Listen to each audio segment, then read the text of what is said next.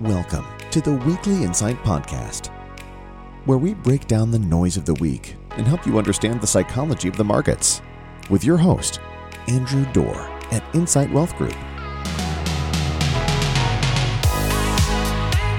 Morning. Welcome to the latest edition of the Weekly Insight. My name is Andrew Dorr. I am your host. We appreciate you joining us today.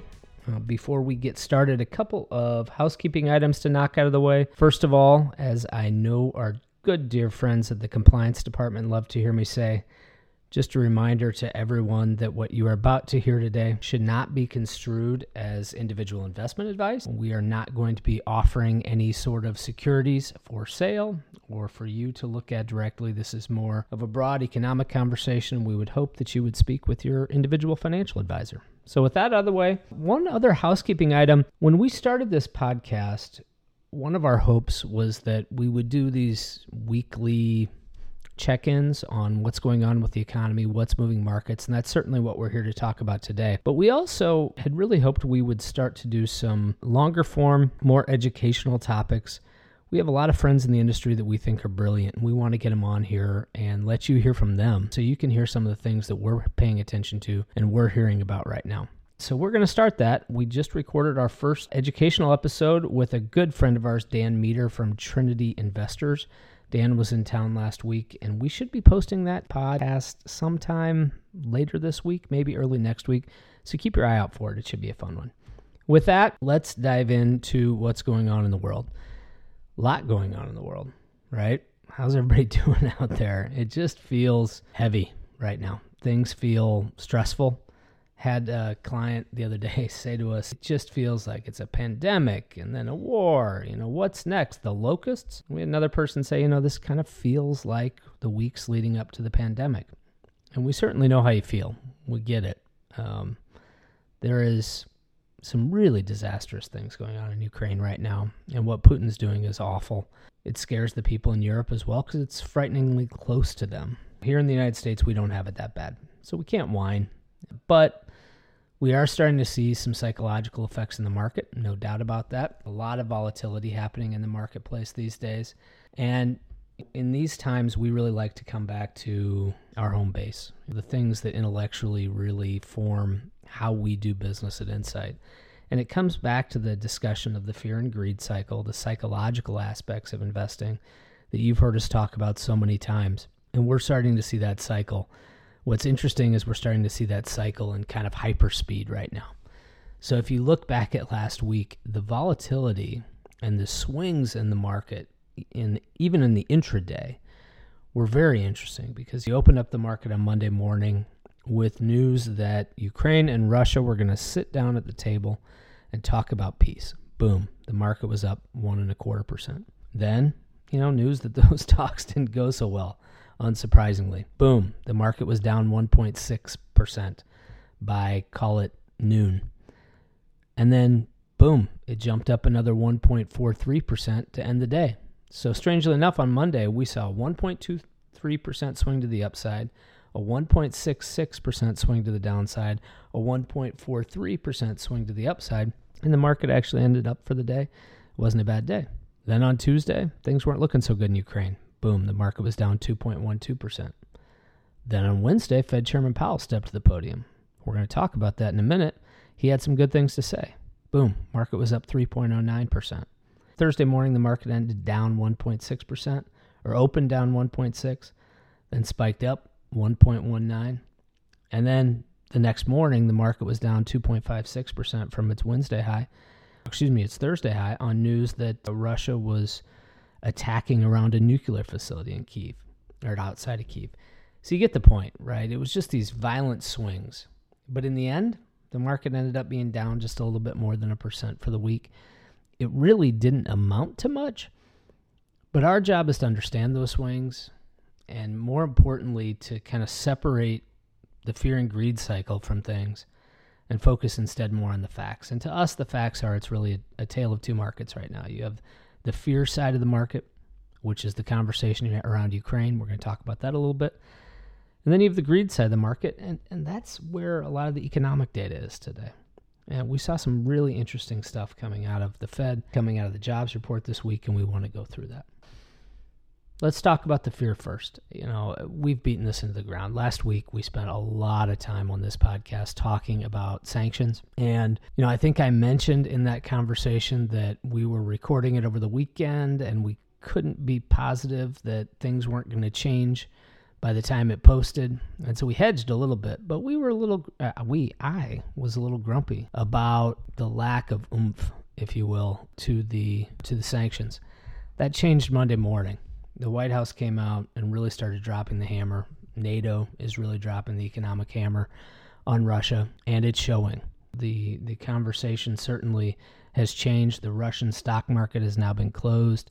It doesn't look like it's going to open up for at least sometime middle of this week. We'll see if that actually happens. The economic noose is tightening around Vladimir Putin. There is no question about that.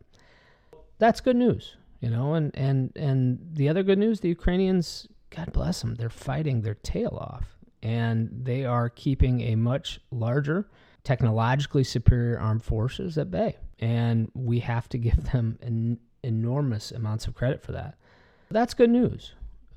But one of the things that I think we have to be very cautious about, one of the things we have to pay close attention to, is that President Biden and NATO have been clear. We will provide sanctions, we will provide arms, we will provide humanitarian support, but no U.S. or NATO soldiers are going to engage in battle. We are not at war with Russia, and we have no intention of moving that direction.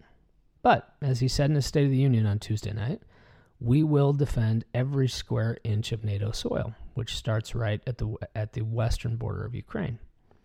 Is that the right approach, the wrong approach? I don't know. As I sit here, I can create a justification in my mind for a lot of things, right? There's part of me that really wants us to take the United States Air Force, which is one of the baddest instruments of warfare ever, and go out and defend the skies so that the Ukrainians can win the fight on the ground. I think that'd be great. But I also know that would be an absolute act of war. Putin would look at that and say, and Putin said it over the weekend, that any sort of no-fly zone implemented by the West would be considered an overt act of war. So do we want to be at war with a nuclear-armed Russia? I don't think so, but we can debate that all day. The bigger question for me is not really what we'll do, but it's instead how Putin will interpret what we are already doing. The French government, I think it was the French foreign minister this week, had a quote in which he essentially said, and I don't speak French, so I'm paraphrasing here, but he essentially said, "We've declared economic war against Vladimir Putin." When I saw that, all I could think was, shut up, man. Don't give him an excuse. The old line, casus belli, Latin, it's an act justifying war. Don't tell him it's war and let him come back and say, well, see, Europe has already said they've declared economic war on us. And so I worry about that a little bit. I worry about what happens when you've got him in a corner, right? The old line, I'm a farm kid. We had this old abandoned house on a farm not far from where our home place was. And one day, one of my buddies and I, we were probably about the age of my son now, probably in about third grade. We hiked through the field over to this abandoned house, and we were going to check it out. It's the kind of thing a third grade kid does. It's kind of scary, and you kind of feel like you're exploring.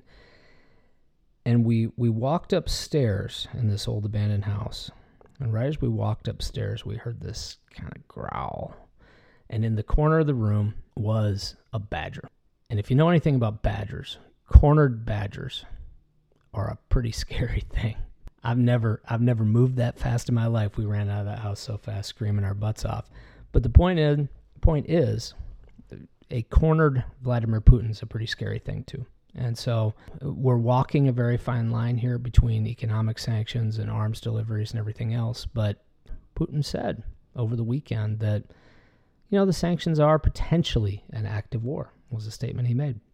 And so we'll see. It's possible we still get drug into this thing. The Biden administration has a very fine line to walk, but we certainly will hope and hold out hope that they hold it together, and more importantly, hold out hope for the Ukrainian people, because they need our prayers right now. That's the bad side. That's the fear side. The greed side, pretty good economic data. Some pretty dovish statements by Fed Chairman Powell this week. So let's go through those. The big one here, Powell testified in front of the House and Senate Finance Committees this week. That's always really, really watched, certainly, right? And anytime we are also in the midst of beginning probably one of the most highly anticipated interest rate hike cycles ever, certainly what Powell said at the committee was big news in the finance community.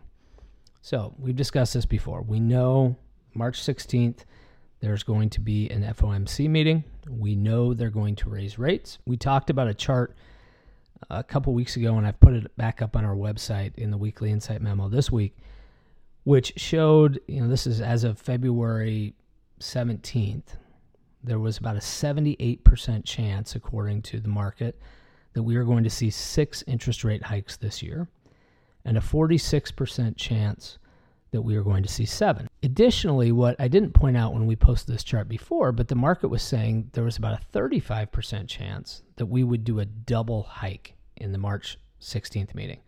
Meaning instead of raising the traditional 25 basis points, the Fed would choose to jumpstart this process and hike rates 50 basis points in the March meeting. So that's kind of the environment that we're in as we go into this Powell meeting. And so he started his testimony, and it was very clear. He said, we need to raise rates to battle inflation. The quote was, quote, we have phased out our net asset purchases. With inflation well above 2% and a strong labor market, we expect it will be appropriate to raise the target range for the federal funds rate at our meeting next month. Exactly what everybody was anticipating. But then he did something that I don't think I have ever seen him do, which was he telegraphed what was going to happen in the meeting on March 16th. And the quote from him was, I'm inclined to propose a 25 basis point rate hike. When you see him testify in these hearings, he always kind of nibbles around the edges, but he never gives real numbers on things like this. That's actually, it's a boring sentence, but it is a stunning one in how this type of policy gets managed. This was no doubt a message from him to calm markets. It's him saying to the market, listen, hey guys, I know you're all freaked out. This war is scary. You want me to be dovish, but just know we've got to do our jobs. We got to keep inflation in check, but we are not going to pile on and make this ugly. So as I mentioned, the day he said that, the market went straight up. But what's more important is that it has caused a significant shift in the market's expectations for rate hikes for the rest of this year. So now, the odds of 6 interest rate hikes this year, instead of being 78%, are now down to 34%. The odds of 7 interest rate hikes, nearly off the table. Instead of being 46%, they're now 21%. And also, obviously, the odds of 2 interest rate hikes this year have gone down to 0. Interestingly enough, there's a 6% probability of no interest rate hikes at the meeting in March, but I don't think that's really likely. I think we're going to see that 25 basis point hike. So now we wait. What the Fed says on March 16th is important. We know the immediate case. We know there's going to be a 25 basis point hike probably. The question, however, and what we're going to get is the dot plot, the estimation from the Fed on how many rate hikes they'll see this year. So if that number is 6 or above, market's probably not going to like that. If that number's 5 or below, I think the market likes that a lot, and we will see some positive movement from the market. So keep an eye on that. That's coming up about a week and a half from now. The second big jump in the market came off the jobs report on Friday morning. The headline number was stunningly good. The economy created 678,000 jobs in February. The expectation prior to this report coming out was that we were going to have about 423,000 new jobs. So it beat that number by more than 50%. Even better, unemployment fell from 4% to 3.8%. That's a great number. The number that's actually really important, though, in my opinion, is the number that was kind of hidden behind all that. And that was the wage growth number. Because we've been seeing wages grow and grow and grow over the course of the last year. In fact, wages have grown 5.1% over the last year. That's a big number. That is undoubtedly a big driver of inflation. So here's what happened last month in earnings growth. Nothing. Earnings were flat, or wages, were flat. So I don't want to exaggerate this here, You go back to a couple podcasts ago, and I was talking about we were starting to see the wait times at the docks at the ports come down. We were starting to see consumer spending on durable goods drop drastically. We were starting to see the manufacturer situation look better, all of which would be signs that inflation is starting to wane. Flat wage growth is yet another sign. So we're starting to stack chips here. We don't have the numbers yet on inflation, and there may be a couple months here where inflation continues to grow before it starts to shrink. But we're starting to see the indicators that inflation is going to begin to come back in line. And don't think that Chairman Powell isn't seeing that too. Don't think that the Fed isn't seeing that. Don't think that's one of the reasons he's comfortable saying we're going to do 25 basis points and not 50 basis points this time around. It is a good news sign. It is something that, don't get excited about it yet, but we're getting there. We are slowly getting there. So that's something to be favorable about. So where do we go? We have the fear thing on one side. We have the greed thing on the other side. Which do you put which basket do you put your eggs in? One is the perfect example of a black swan event. You guys have probably heard black swans before, but black swans are unanticipated, catastrophic events to the market. The 2008 financial crisis was often deemed to be a black swan, although I think there are some folks that were selling short on mortgage securities that would tell you it wasn't unanticipated. But black swans are bad deals. Well, World War III would be a bad deal. Nuclear oblivion would be a bad deal. Likely? No, it's not. But the odds are not zero today. 6 months ago, the odds were zero. Today, the odds are very, very low, but they're above zero. So we need to pay attention. We need to be watching that closely. I'd make an argument that if Putin starts lobbing nukes, how the market does is going to be the least of our worries, but it's something worth paying attention to. The odds are much higher, however, I think, that this ends pretty much how it always ends. I said this to Andrew Kleiss the other day, my business partner. I said, I've never seen a megalomaniacal dictator comfortably retire, right? When was the last time you ever saw one of them on the beach in Cozumel, right? This always ends bad for these guys. They always die, one way or the other, either from old age or from somebody who comes in and puts a bullet in their head. They always die in office. It's going to end poorly for Vladimir Putin. I don't know when. But in the meantime, the economic news continues to improve here at home. That's good for portfolios. I'm not a gambling man, but I would take those odds at this point. And I think that we can remain comfortable in anchoring our sentiment right now to the economy and to the economic news instead of anchoring our sentiment to something that's happening thousands of miles away that, while horrible and disgusting, is not impacting the United States economically. That's largely it for today. There's one other housekeeping item I want to bring up for our Iowa clients. We are an Iowa-based firm, and it was something that came up this week. A lot of talk here at home. The governor of Iowa, Kim Reynolds, was giving the State of the Union response, and in it she announced that she had signed the largest income tax cut in the history of the state. She did sign it. It may be the largest income tax cut in the history of the state, but I would point out a couple things. The main piece of this is a cut in, or making essentially the Iowa income tax a flat tax, which would bring the top rate down from, I think it's 8.53% to 3.9%. So that's almost a 5% income tax cut. That's a big deal to most people, but it's not going to happen right away. So tax year 2022, no change. Tax year 2023, the rate goes from 8.53 to 6. Then in 2024, it goes to 5.7. In 2025, it goes to 4.82. Finally, in 2026, it gets down to that 3.9% flat rate. Long term, good news, but don't color me skeptical, but 2026 is a long ways away. Economic conditions change. The parties in power, change. So we're going to keep a watchful and I would say hopeful eye on this. But for now, for our Iowa clients, this is not something that's going to impact your taxes this year. And the impact next year is going to be 2.5%, which isn't bad. But don't go out and buy those boats yet, I guess I would say. So with that, we'll wrap it up this week. As always, if you have any questions or would like to discuss this further, please don't hesitate to give us a call at 515-273-1333 or visit us on the website at www.insightwealthgroup.com. where you can see all the data that we talked about on today's podcast in our weekly insight memo. So with that, we'll leave it there. We hope you have a great week, and keep an eye out for our next podcast from Mr. Dan Meter. We're excited to have him on the phone. Thanks. Bye. Securities offered through Arete Wealth Management, LLC, member FINRA, SIPC, NFA. Investment advisory services offered through Arete Wealth Advisors, LLC, an SEC-registered investment firm.